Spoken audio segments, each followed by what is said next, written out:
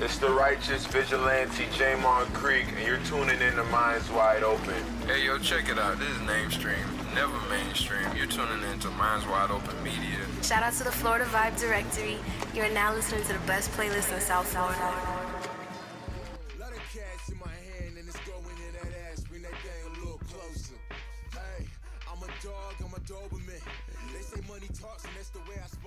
And welcome back, everyone. This is the Florida Vibe Directory. On this episode, we got Otto in the building. Thank you, man. Appreciate it being here. Of course, man. So, one big reason I wanted to bring you in is because I understand that you have been in the service industry for quite some time. I have. Leading into your current position where you're working at Space Miami, or for Space, as a manager. Correct.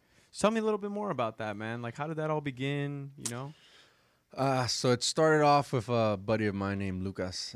He's a promoter at Space, and we were kind of spearfishing one day, and I got some random inspiration to buy a sailboat. It was just super random. So I told him, hey, listen, you guys are hiring by any chance? I'm trying to find some extra income. So I went to Space Park, and I spoke to our lovely manager, Jackie, to get a position. And I actually ended up working as a barback to begin with. So Okay. it's kind of like a little climb that I did. I started with 3 points. 3 points was an experience, man. I'm not sure if you were there, but the first day of 3 points, straight rainstorm. I know, man. Absolutely crazy. And that was technically I would say my third experience as a barback. Very limited, but it was kind of a eye-opener for me in the sense of like what barbacks go through on a day-to-day when it comes to pre-event, post-event, during the event. And I think within that time of me working at 3 points, I started just being myself. I've worked with other companies as a manager, and as me being a natural, I guess, team player, Yeah. I started kind of micromanaging the managers. I was trying to just ask, hey, listen, how we do this, just to get information so that I could kind of pick up some responsibility myself. And then I guess little by little throughout the events, I guess they start seeing my worth. And, by the next event, I think Hocus Pocus came around.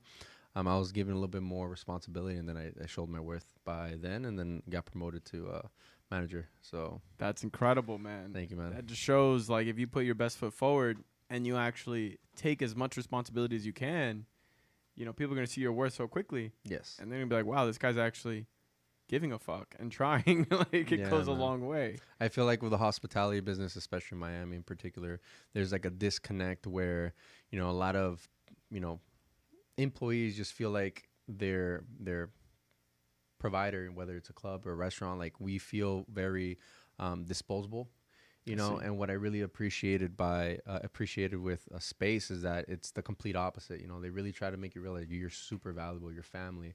And that to me was something that caught my attention to begin with.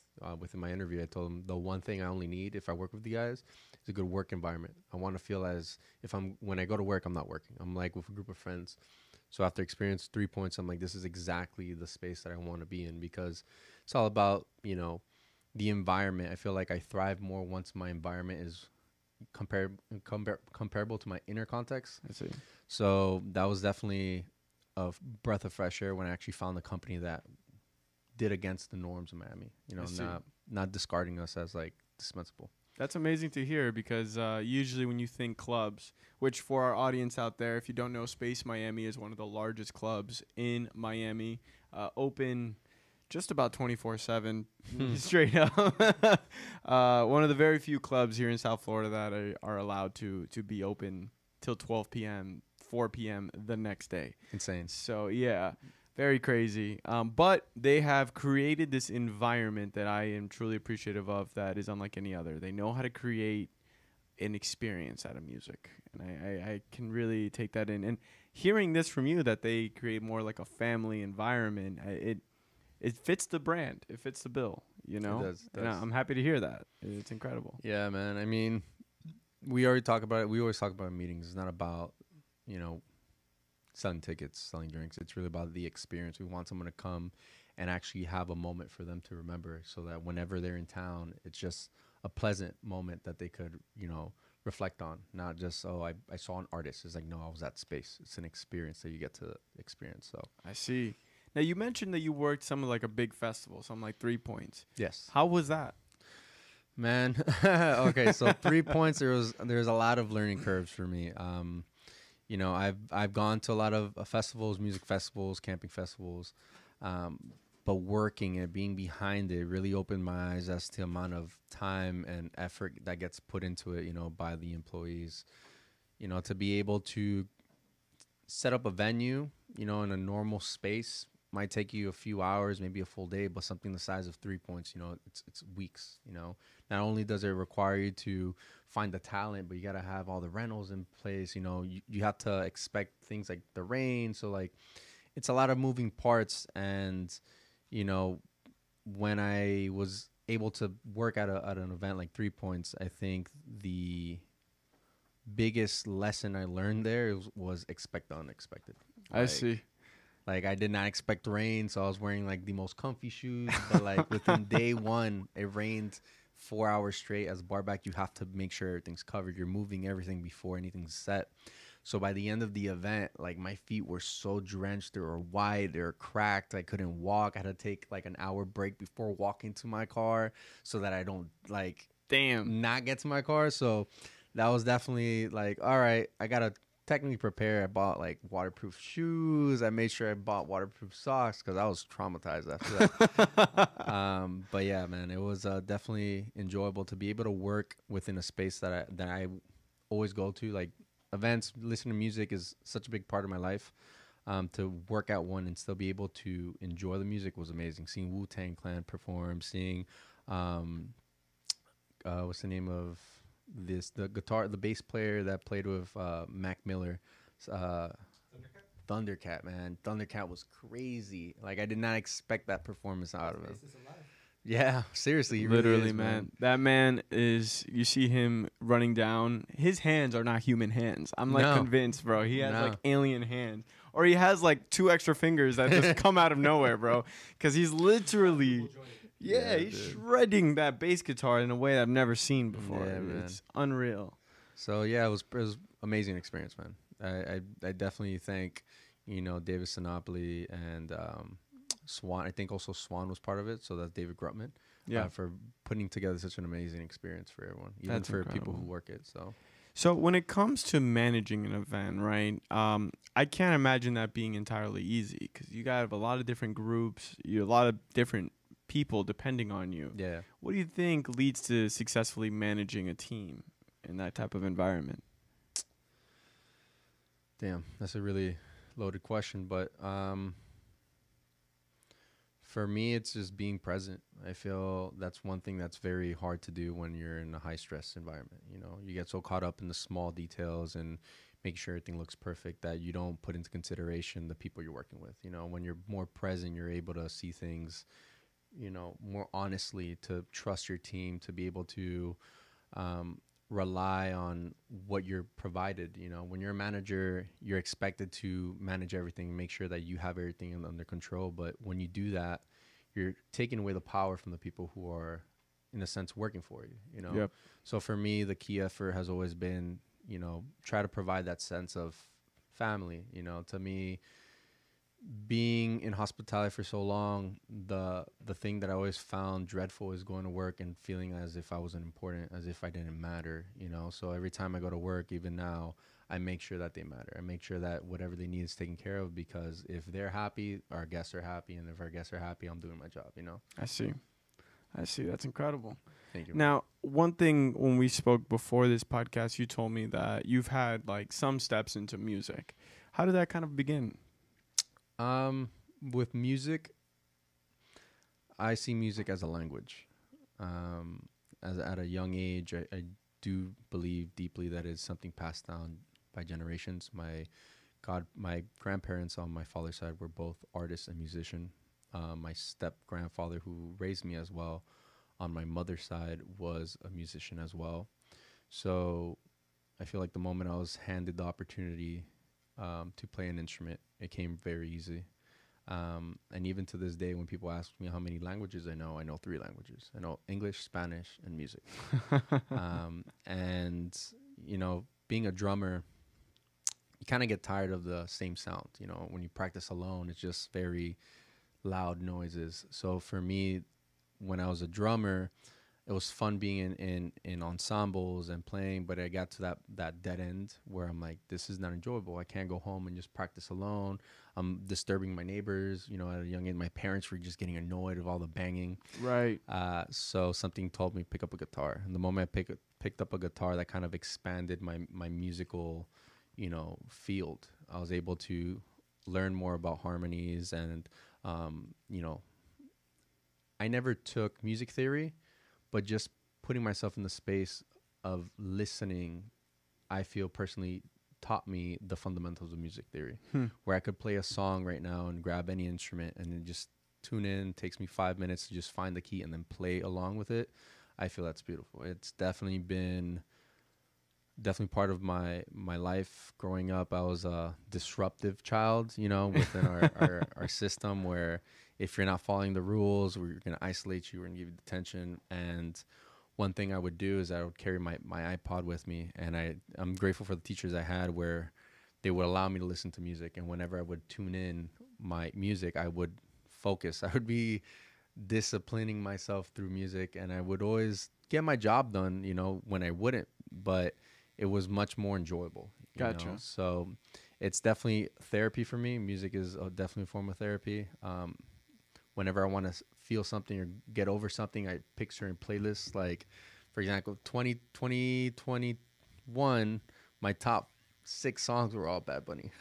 So, and it was funny. I was talking to my buddy, and I before they came out, I'm like, I'm gonna be so disappointed Bad Bunny's not up there, because I generally do believe that people don't realize, but when a song pops into your head, yes, it is the melody, but it's always the words that our brain sticks to. If you ever catch yourself singing a particular lyric, don't take it for just, oh, it's in my head. No, there's something there that your subconscious is trying to, associate itself with. So for me, like, it's so easy to kind of get lost. That's why sad music helps. When you listen to sad music, it kind of helps you express that sadness and get over it. Whenever you're at the gym and you need that boost, you just listen to aggressive music. Again, depends on who it is, Right. But it's definitely, I feel, without music, culture would not be something nowadays, Yeah, that is actually a very good point. And I like how you mentioned that music can transform the state that you're in, right? Yes. Like, you pick the state that you want, you go with the selected music, right? The gym, I know when I do it, I'm listening, honestly, to dubstep. That shit gets me hype. I'm just fucking throwing it back to my first times experiencing EDM and just listening to heavy hardcore bass.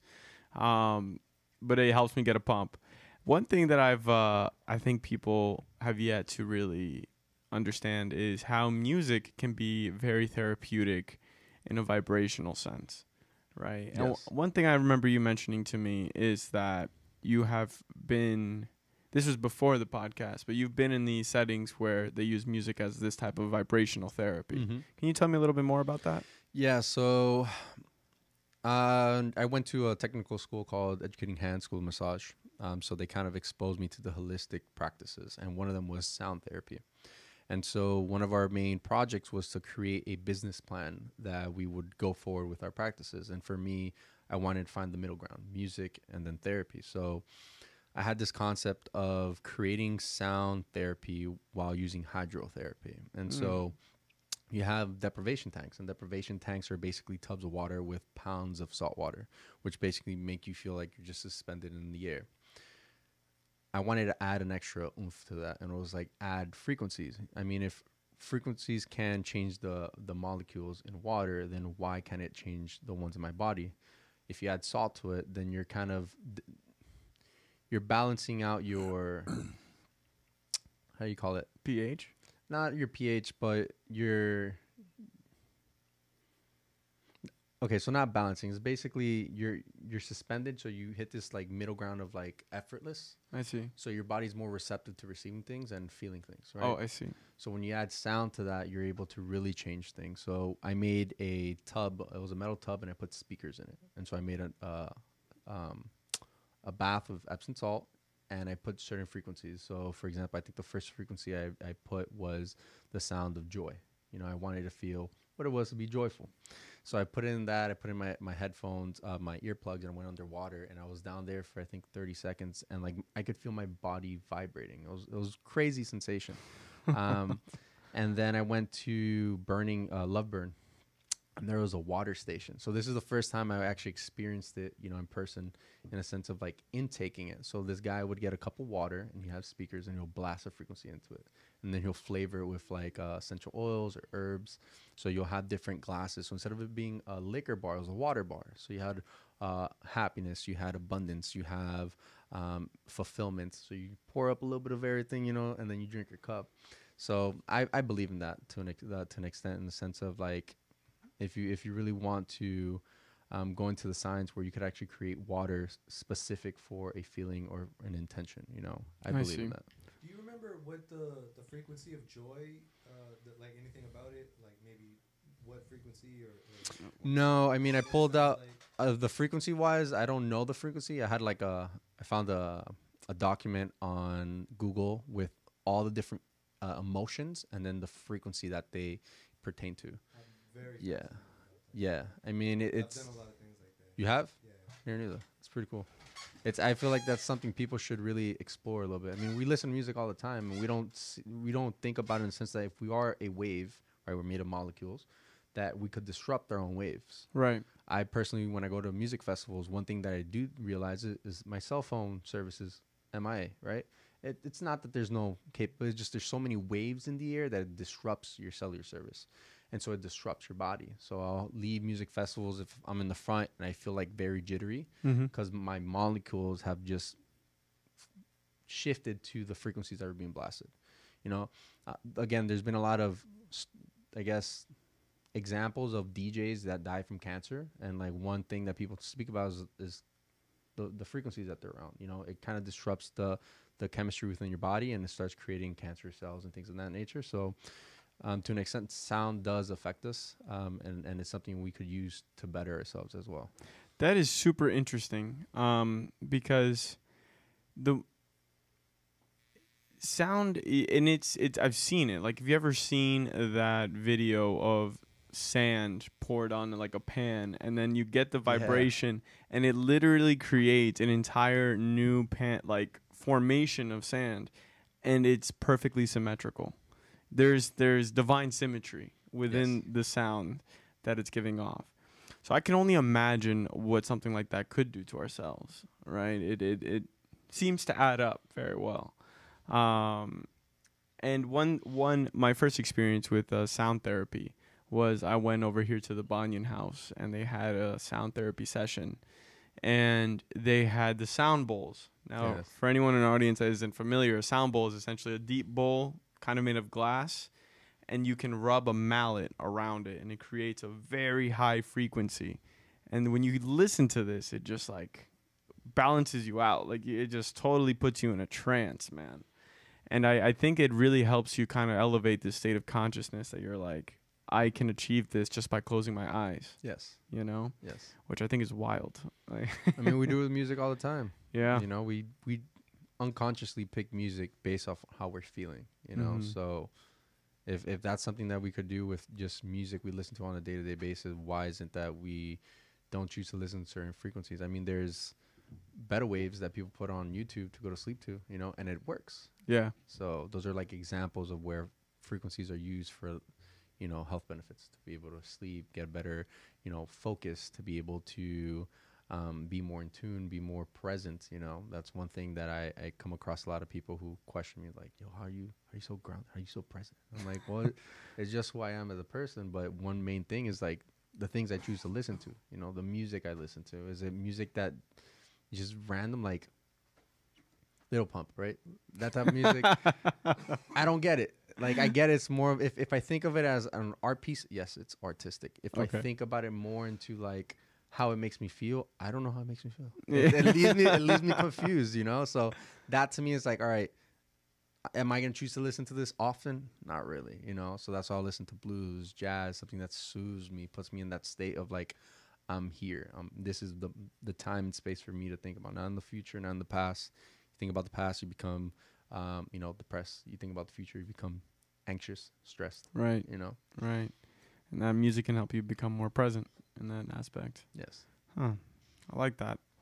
Tell me more about how you first got started in the service industry, right? Because I speak to a lot of my friends who are currently, let's say, even managers of musicians or even just like, I don't know, just work at a club. But it all started by the service industry in Yes. some way or another. So what was your beginnings in that?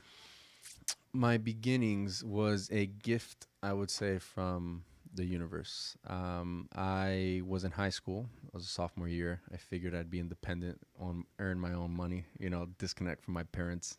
And so I went to a very respected restaurant called Sushi Samba. It was in Miracle Mile in Coral Gables, Florida. I see. And I applied as a busser. I'm like, all right, I have busing experience. So I went one day training, and then that same day I saw the chef. I'm like, let me talk to yo, chef, you got any position in the kitchen? Like, let me cook for you. He's like, yeah. I wanted the position I wanted was prep cook. Prep cook is the guy who just cuts everything, gets everything ready for the night, That's what I was expecting as my try. So he asked me, all right, perfect. Come in, next week. We're going to do a tasting. A tasting is they ask for an appetizer, 2 main courses. One of the main course has to be fish. So I got home. I'm like, all right, sweet. What am I going to cook? I'm not going to cook any Cuban food because it's like a Japanese restaurant. So I looked up certain recipes, kind of made them at home. And just out of honestly, just trusting that I can do it. I think I was very, very nervous. I was very very negative with myself in the sense like, oh, you can't get this position. It's people who've been in culinary school for 4 years get this position. But, my conscious, not my subconscious, my conscious was like, nah, dude, you should do this. I'm like, let's try it. So I went there, did my cooking, and he tried everything. He looked at everything. And keep in mind, this guy has won 3 or 4 Food Network competitions. So to me, when I saw this guy, I was like, dude, this is like Gordon Ramsay right here, man. He's gonna shit on my food. He's gonna shit on my food. So he tastes everything. He looks at it. He's like, all right. It's like, well, I'm not gonna give you the position. And then my brain is like, dude, I'm fine if I don't get it. I've cooked in a 5-star restaurant, open kitchen. Like, I got the whole experience. I'm happy. And it took him a couple minutes. He's like, but I'm gonna give you a line cook position. I'm like, what? So I went from wanting the bare minimum as a cook to like actually being on the floor. On the floor, but in the main kitchen. So yeah, that was a blessing. I mean, I jumped right into the flames. I think my only prior experience in the kitchen was what I cooked at home. I had 2 parents who were both immigrants, so they were always bringing home the money, never really home as much.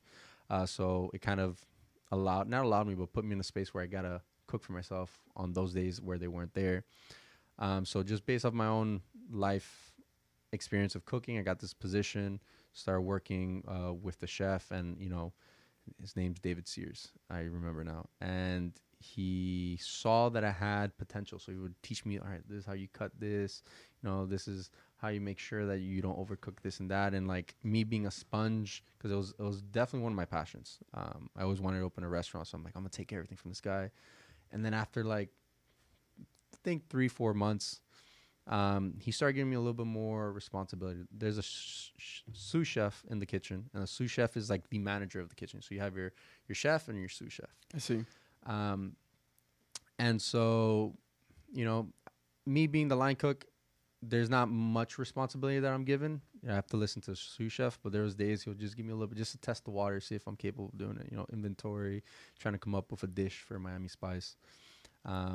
And within this process, I started like seeing what it takes to run a kitchen. Like, this is pretty cool. You're in charge of trying to get good prices for, expensive cuts of meat. You're in charge of making sure that the presentation's nice, that you're able to come up with a 4-course meal for certain seasons. And I'm like, this is pretty cool.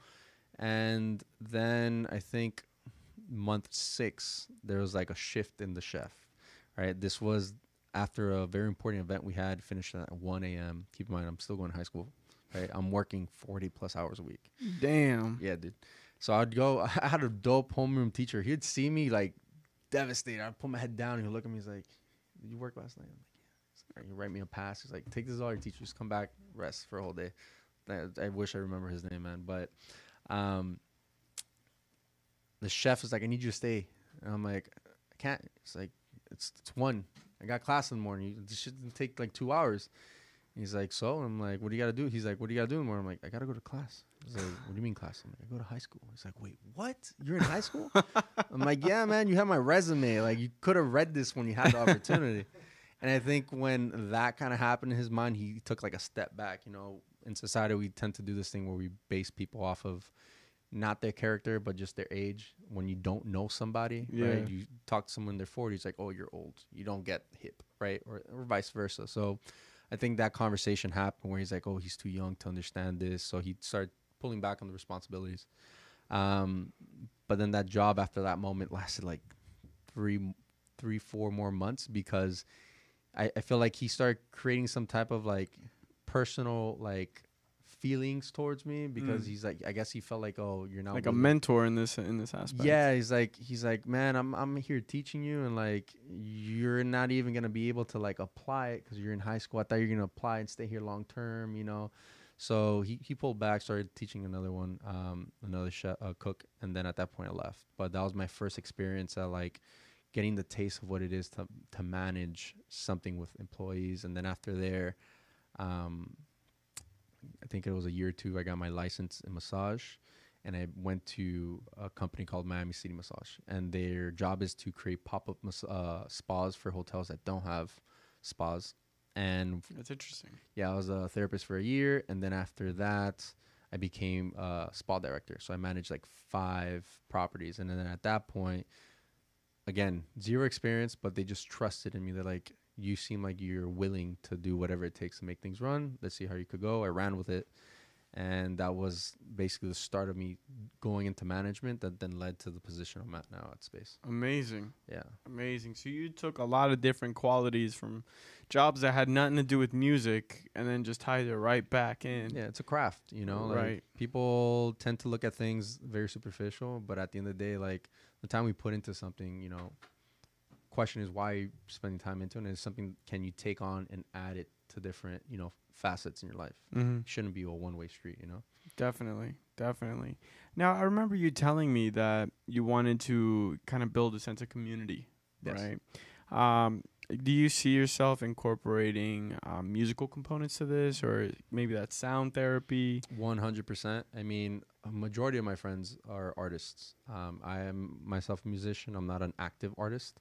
I tend to come in whenever they need an extra musician, things of that nature. But, you know, after the pandemic or during the pandemic, I realized that there was one common goal that we all wanted, and that was having that sense of community. You know, we were meeting our neighbors for the first time. We were spending time on wearing masks, not because we felt we needed it, but it was more being considerate of the people around us, right? So there was a sense of wanting to connect. And, you know, in Miami, the amount of bars that we could see live performers are very slim. A lot of the clubs, particularly, you have a lot of DJs, which are also local artists, but then where are the actual musicians? So for me to be able to provide a platform where people could actually tune in and just know what's within the community is something that I truly want to aim for, and to be able to provide that to the music community is going to be like a big pillar to what I'm trying to create. You know, music is, like, if anything, made who I am today. So without it, I don't feel like I'm serving, you know, the common good for not supporting them just the way it supported me, you know. I see. Definitely. And what communities do you feel like you really want to tap into that would be receptive to this?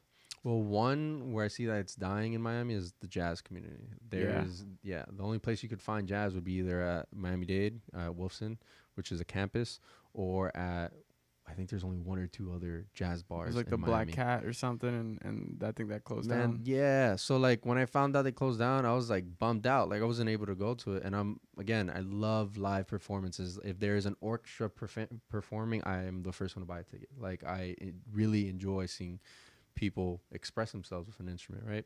So to not have many outlets to do that, it's kind of sad. So that is definitely one of them. But again, there's so many different genres in Miami. You know, you have a lot of rock bands, Latin bands, you have some hip hop bands coming up, or you have like bands that are just on drum pads, like musicians that just, it's kind of like FKJ, like you are the one man band, you know. You are creating everything right yeah, there. and I feel like we all deserve some way of support, you know. It's the one hardest thing to do when you're a musician, especially in the upcoming phase, is like being able to get exposed. You find every opportunity, whether it's doing it for free or going to the corner and performing at, you know, Winwood, you know, just to have time to play and just be heard, you know. So I hopefully within the year I'm going to be able to provide that opportunity. And with working with Space, I definitely am going to try my best to provide that to them as well. Definitely. Do you feel like you're making a lot of valuable connections working for Space currently? I do. I mean, from all my friends, I was the last one to enter the music hospitality industry. I see. So I've gotten a lot of praises from them. You know, they're like, "Yo, it's been a while. We've been telling you should come. About time."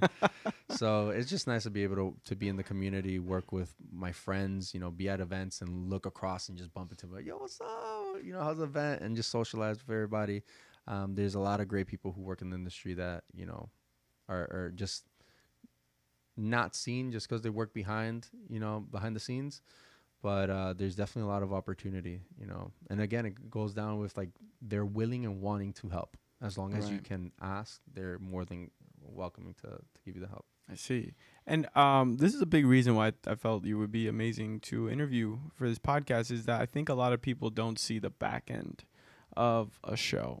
You get me? Like, they see the music, they see what's going on, but they don't see the management that goes on with the bartenders, the bar back, the even janitorial staff. Like, there's a lot of different elements that goes into making sure everything runs correctly, you know? So tell me a little bit more about Art Basel. From my understanding that you were working that. Now, Miami is known for having these crazy events during this time, and it almost goes on with no sleep. Yeah, man. For Art Basel, we had an event at Factory Town as a new property that we've obtained.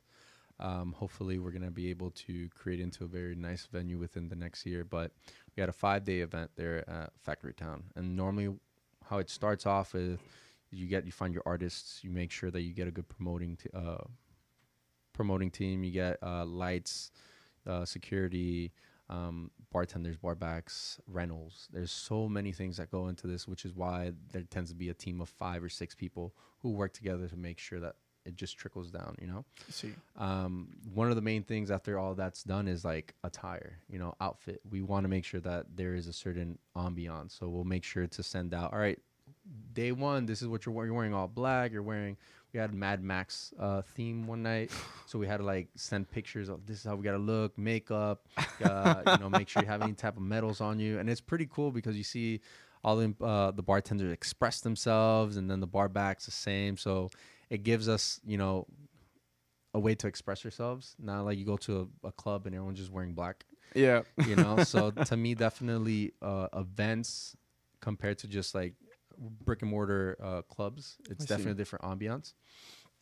So that's the first thing. Then the second thing is, you know, we go to the location a day prior so that everyone gets situated on everything. We kind of go through the steps on how we want for the barbacks, how things should be set up. So for barbacks, their job is to make sure that everything's, you know, prepped and ready for the bartenders, from cups to chasers to sodas to, you know, little miscellaneous like napkin straws, just so that it can make their job easier. The reality of having a bar back is that if your bartender does not ask you once for anything, you're doing your job, right?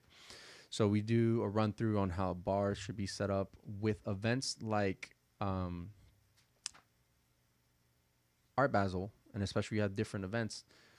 The whole property is not open the whole time. So we'll have events on this side of the property on one day and the next on the other. So there's a lot of pre-production in the sense that if there's all the bars are set up here for this event during the night, and the next morning we grab all the bars and we reset them at another spot. Oh, wow. Yeah. So we'll have like a team of 10 most of the times, or they're the bar backs as well, which is why they're like the most underrated part of an event,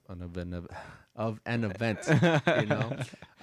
Not only are they making sure the bartenders have everything they need, but they're the ones really setting up the space, you know. Right. Bartenders come in and they help as much as they can, But the ones that should really know the floor plan are the barbacks. They're the ones running back and forth, grabbing eyes, grabbing more chasers, inventory, left, right. So that's kind of the pre-event setup when it comes to how do you prepare a team to be able to go forward. And then my favorite part is having the team meeting. Team meeting is like the day of the event where you just put everything on the table. Hey guys, like this is game day, you know, have that sense of like, we got this, you know, because you will have fires and you're going to have to put them out, and you'll have moments like I did with my manager. Like my manager, we had, keep in mind, our battle was 5 days long. All right? Right. I clocked in a total of like 150 hours. Holy shit. I was literally waking up early, getting there early, make sure everything's good, being the last one to leave just to come back a few hours later, you know? And I remember it was day 4. And like we were just going at it in the sense of like talking about over the smallest things, like placement of the waters or something. And like we're just eating at each other's heads. The next day we come like, yo, we good? Yeah, we're good. Is that all right, man? I love you. So we go forward. But that's the thing, you know, you have to trust your team. You got to know who you're working with. And at the end of the day, you know, like we're all there for one purpose, and there will be moments that we feel like, whether you're a manager or a bartender, the goal at the end is just to make sure that the process is easy, you know, that everyone's happy, that everyone has what they need. I'd go the extra extent. I'd go buy sage and I'll sage the whole area. Like through the event, like if everything's going good, I'd bring a box of like 12 and I'll hand one out to certain bartenders, like turn this on at this time. And I was like, oh my God, is that sage? He's like, yeah, it's sage. Because the vibe, you know, so it's all about the experience. Yeah, man. And, you know, after the events are done, you know, it's closing. So you have to make sure that everything's ready for the next day. Everything's preset. The alcohols are brought all back to the back of the warehouse. Everything's counted for. You know, we go through checkout, which is a process. It's like sometimes takes up to an hour and a half because we have so many bartenders. We want to make sure that, you know, they know how the night went. You know, as a bartender, you make your money off of tips. So you want to know how much you made that night. So that's the process. And then at the end, once everyone's done, managers do a walk through, make sure everything's kind of set. Then we leave. Once it's all said and done, event overall, last day, collecting all the rentals, you know, it's basically creating a Lego set and then breaking it back down and then putting everything back in the plastic wrap. Damn. It's exactly like that. There's so many parts to it. That's a really good analogy. Yeah, thank you. Where it's just, you know, it's part of the craft. It's part of the craft, and it's something that I enjoy. You know, at the end of the day, I might have 2 days. After every event, I always have at least 24 hours of a coma. Don't talk to me. Don't call me. My phone is off. I need to go in hibernation. I come back, and then it still takes another 24 hours for me to get back to normal. So self-care is a big thing. You know, as a manager, especially you're putting in the hours, you got to make sure that you're doing what you got to do because you got to be back the next day. For me, you know, drinking Red Bull the whole night, it's not going to help. So you have to find other ways. For me, I love food, so I make sure that I feed myself fuel, that I'm always hydrated, you know, so that when I do go home, I'm not wired from the coffee or from the Red Bull. You know, that's one problem with people in the industry. You know, we tend to need to be up because we're working through the night. We drink a lot of Red Bull. We become dependent on it. We kind of overdo it because one Red Bull doesn't do it anymore. Now you do 2, 3. You know. As you know, you're drinking fucking like 5 energy drinks in one night. 3 coladas at once. Like, you know, like you don't want to be doing that. So self-care is a thing that I try to share with my team as often as possible, because if you come back the next day and you feel miserable, you're not going to be able to do your job, you know? True that. So hydrating, eating, making sure you get enough rest. And again, sometimes it won't happen due to the events, but if you can find time within the mayhem to like take your breaks, you know, ground yourself and just take a breather and just like not get overwhelmed with what's happening. It's so easy to be in an event, you know, and you have, I have like 10 people coming up to the bar. I got to feed them. And you're just so static that by the time you're done, you're still left wired. A little anxious. Yeah. Hella anxious, man. Hella anxious. Yeah. I think day one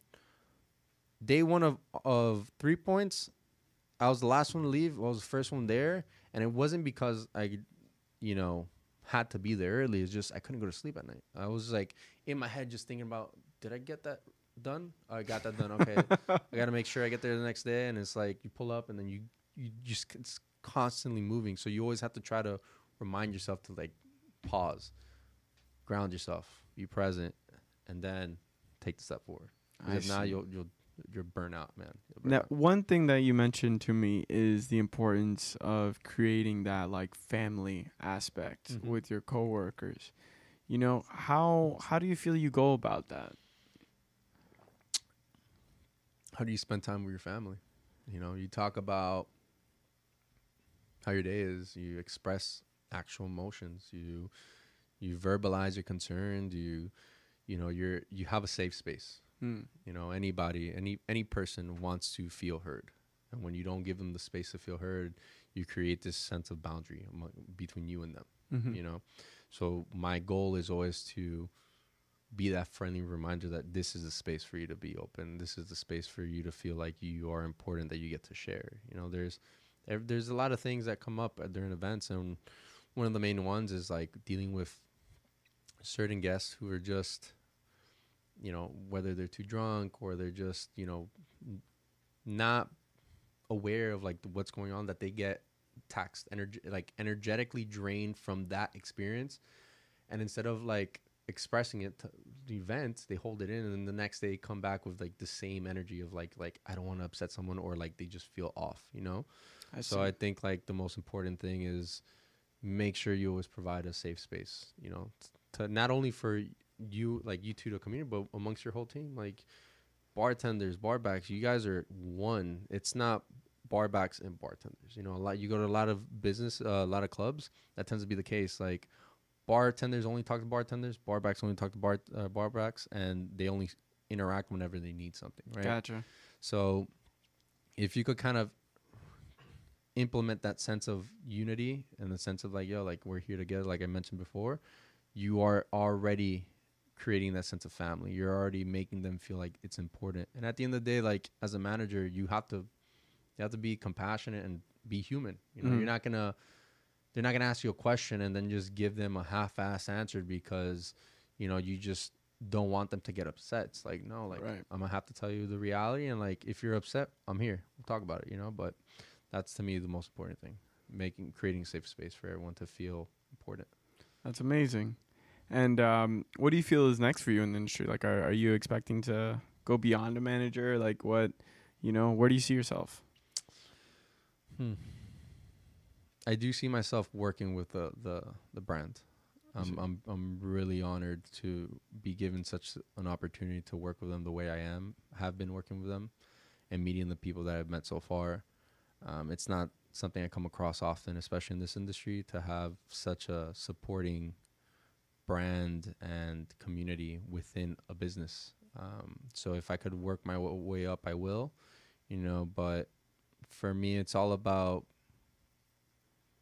not what I can provide, but who I get to be for them. You know, if I get to be my best version while with them, they're going to get everything they need and more. Right. You know? Right. So if that leads to me being GM, if that leads to me being a part owner, then so be it. You know? So, but I love, like I said, I love music. It's been a big part of my life. So if I could stay with that in my life, in a sense of like, it's something that's feeding me financially, spiritually, mentally, then I'm going to go with it. I'm going to run with it, you know? Incredible. I think that will make for one hell of a journey. Yeah. Especially, it's been a hell of a journey. Yeah. It's been a hell of a journey. For sure, man. For sure. And I'm happy to hear that you're able to encompass all these experiences, you know, and fully experience them, like, or fully have them presently, because that can be a challenge at times. Yes. Do you find yourself encountering a lot of problematic people in these environments? Cause most definitely. Yeah, because, you know, I've been there. I've been a marinator in these in these clubs, and I see them. You know, I see these characters that are aggressive or, you know, out of whack. Mm-hmm. You know, what have you ever had an experience that's just been like, all right, I gotta recenter myself here because this is insane? It happens more often than I would want it to happen, especially at events, one-day events, things of that nature. I see. Because again, you have to realize people go to events to enjoy themselves in any way that seems fit, you know. So you'll have people who are just feeling just over the top of emotion. Sometimes it's aggression, sadness, whatever it may be. I've had moments where you know, you're confronted with a character, and the first thing you want to do is just like match it. You want to be aggressive, or you want to just like get them out of there. In retrospect, what are you creating? You're just creating, you know, a bad feedback loop. You're leaving them with a bad taste in their mouth, and at the end is leaving me with a bad taste in my mouth, because now I'm like, the next time I come up with this is how I'm gonna go about it, you know? Right. So the hardest thing to do when in that space is like being able to have that person understand where you're coming from. You know, the guest is always right. However, there are moments where they're wrong, and you want them to realize, hey, listen, like, I'm actually here to help you. I'm here to make sure that you're having a great time. I don't want you to feel like I'm your enemy. But when you're already in the moment, when your ego's yelling like, I want this, or I'm right, it's like you have to kind of go through a maze to kind of get to them. So definitely I've experienced a couple characters. Luckily, I've been fortunate enough to have my managers, you know, who've been years, like decades of experience, to come in and just like, yo, like, I've never seen someone turn off a fire so quick. Like within 10 seconds, like something that took me a good 30 to a minute just to try to understand. They don't even come to understand the code. They're like, this is the solution, blah, blah, blah. All right, you see their ego up here to go just, all right. All right, so yeah, enjoy yourself. Bring them down from a 10 to a 1. To a 1, like this, you know? So it happens. The real conversation there is just not allow it to affect you. You gotta allow it to flow, you know? It's very overwhelming to be, you know, in a space where a lot is happening, and then you have to not only worry about what's the operational aspect, but then the service aspect, customer service, make sure that everyone's all right. But yeah, it happens here and there, and just the best thing to do is just compassion, you know, have compassion towards them and understand that there's something either that they aren't aware of or something that they've experienced that has led them there, and just understand it. They're another human having their own experience, and I'm just going to be here to try to help them find, you know, peace within the situation. I see. You know, that is pretty incredible, because it's almost like you guys not only have to be, like you said, operationally sound, customer service orientated, but then also like mediators at some point where you're like, look, I'm gonna have to be your therapist for like a solid 5 minutes here and just it happens. help you process this real quick and then calm your ass down.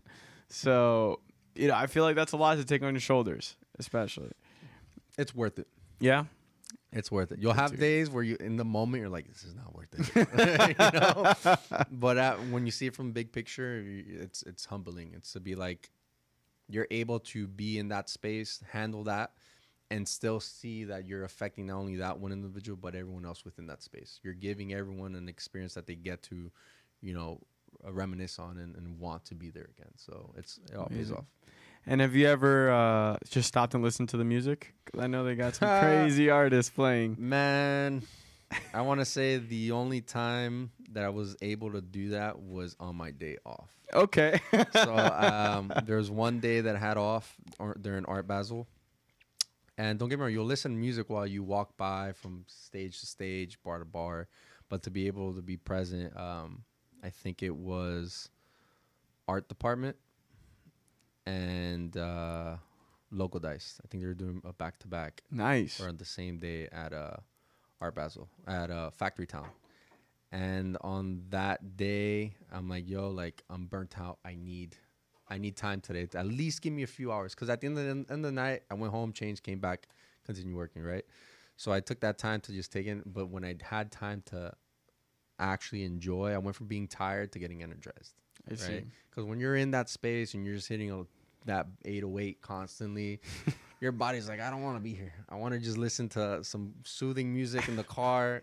Because you'd be surprised. Like, at the end of every event, the first thing I do is I go on my playlist and I just listen to, like, chat. Something very soothing. The complete opposite of what I'm listening to the whole night.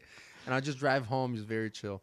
But when you're actually able to be present, like, you get the energy, which is what people go to the festivals for. You know, they're there to feel something. So when I was able to spend that time, be behind on the stage, I'm like, yo, this is dope. Like, Yeah. I love my job. So yeah, you'll have moments where you could actually enjoy it and meet artists. You know, I've had the opportunity to meet Disclosure, Local Dice, Art Department. It's incredible. I think the one big one that happened recently was Peggy Goo. Peggy Goo was at Space Park. I was able to exchange words with her. I wanted a picture with Peggy so bad. I love her music. But again, due to circumstances of like COVID and all, she just wanted to be safe. So yeah, you'll have your moments of like being starstruck. So there's a perks of being a manager to events like this. Yeah, I see. So you may not be able to fully enjoy the music, but there's definitely that aspect where you may be front and center with that artist. yes. That's pretty badass. Dude, you know? shit, Disclosure, at the end of their event, they had like a mini party. We had a truck that the back was converted into like a mini bar. And they were playing all the classics, like from James Brown to the Four Elements, like all that. I was like, yo, that's a vibe in there. That's a vibe in there. So we went in there, took a shot with them after I finished my shift, and it was just like, this is dope. Like, these are like moments like you won't ever have the opportunity to just vibe. It was them two, because Disclosure is two people, and their team. So it was maybe in that truck like 5-6 people, super intimate. Wow. So it's cool. It's cool. That's dope. Yeah, That's man. really dope, man. Getting the experience, it seems like, you know, the job, like any job, it has its stresses. Yes. You know, but the upside, there's plenty, you know, the connection you make with your coworkers, the gratification you get from making this event happen, you know, things like that. And also just meeting artists, pretty badass. Like, It is, man. It really is. It all adds up to be one heck of an experience within the job itself. Yeah. So that's phenomenal. I mean, I say it to anybody who's a musician or into music. I would definitely say that if you get the opportunity to work within the industry, do it. You know, even if it's not good pay, it's worth the time. Just being in the space with the people who are successful, just seeing on how it works, being able to understand, you know, what makes that experience so valuable for you when you go. You know, it really changes your perspective on how these things go about. I see. Wow. Well, this has been an amazing conversation. This brings us to the end of our time. But before we wrap up, where can the people find you? So my IG is liveabundant_. You can find me on there. I don't have any of the social medias. Feel free to reach out to me. I love talking to anybody who has questions within the industry. If they have any, if you're an artist and you're looking to have a spot, we do have our Trippy Market events, and we do try to find local artists to perform. So if you're a local, feel free to hit us up. If you're not local, still feel free to hit us up. I'll definitely try my best to help you guys out. And yeah, it was a pleasure, man. Really. Likewise, man. Thank you. Well, thank you everyone for tuning in. This is the Florida Vibe Directory. If you like what you saw, feel free to like, comment, and subscribe, and we'll catch you on the next one. See ya, Peace man. out.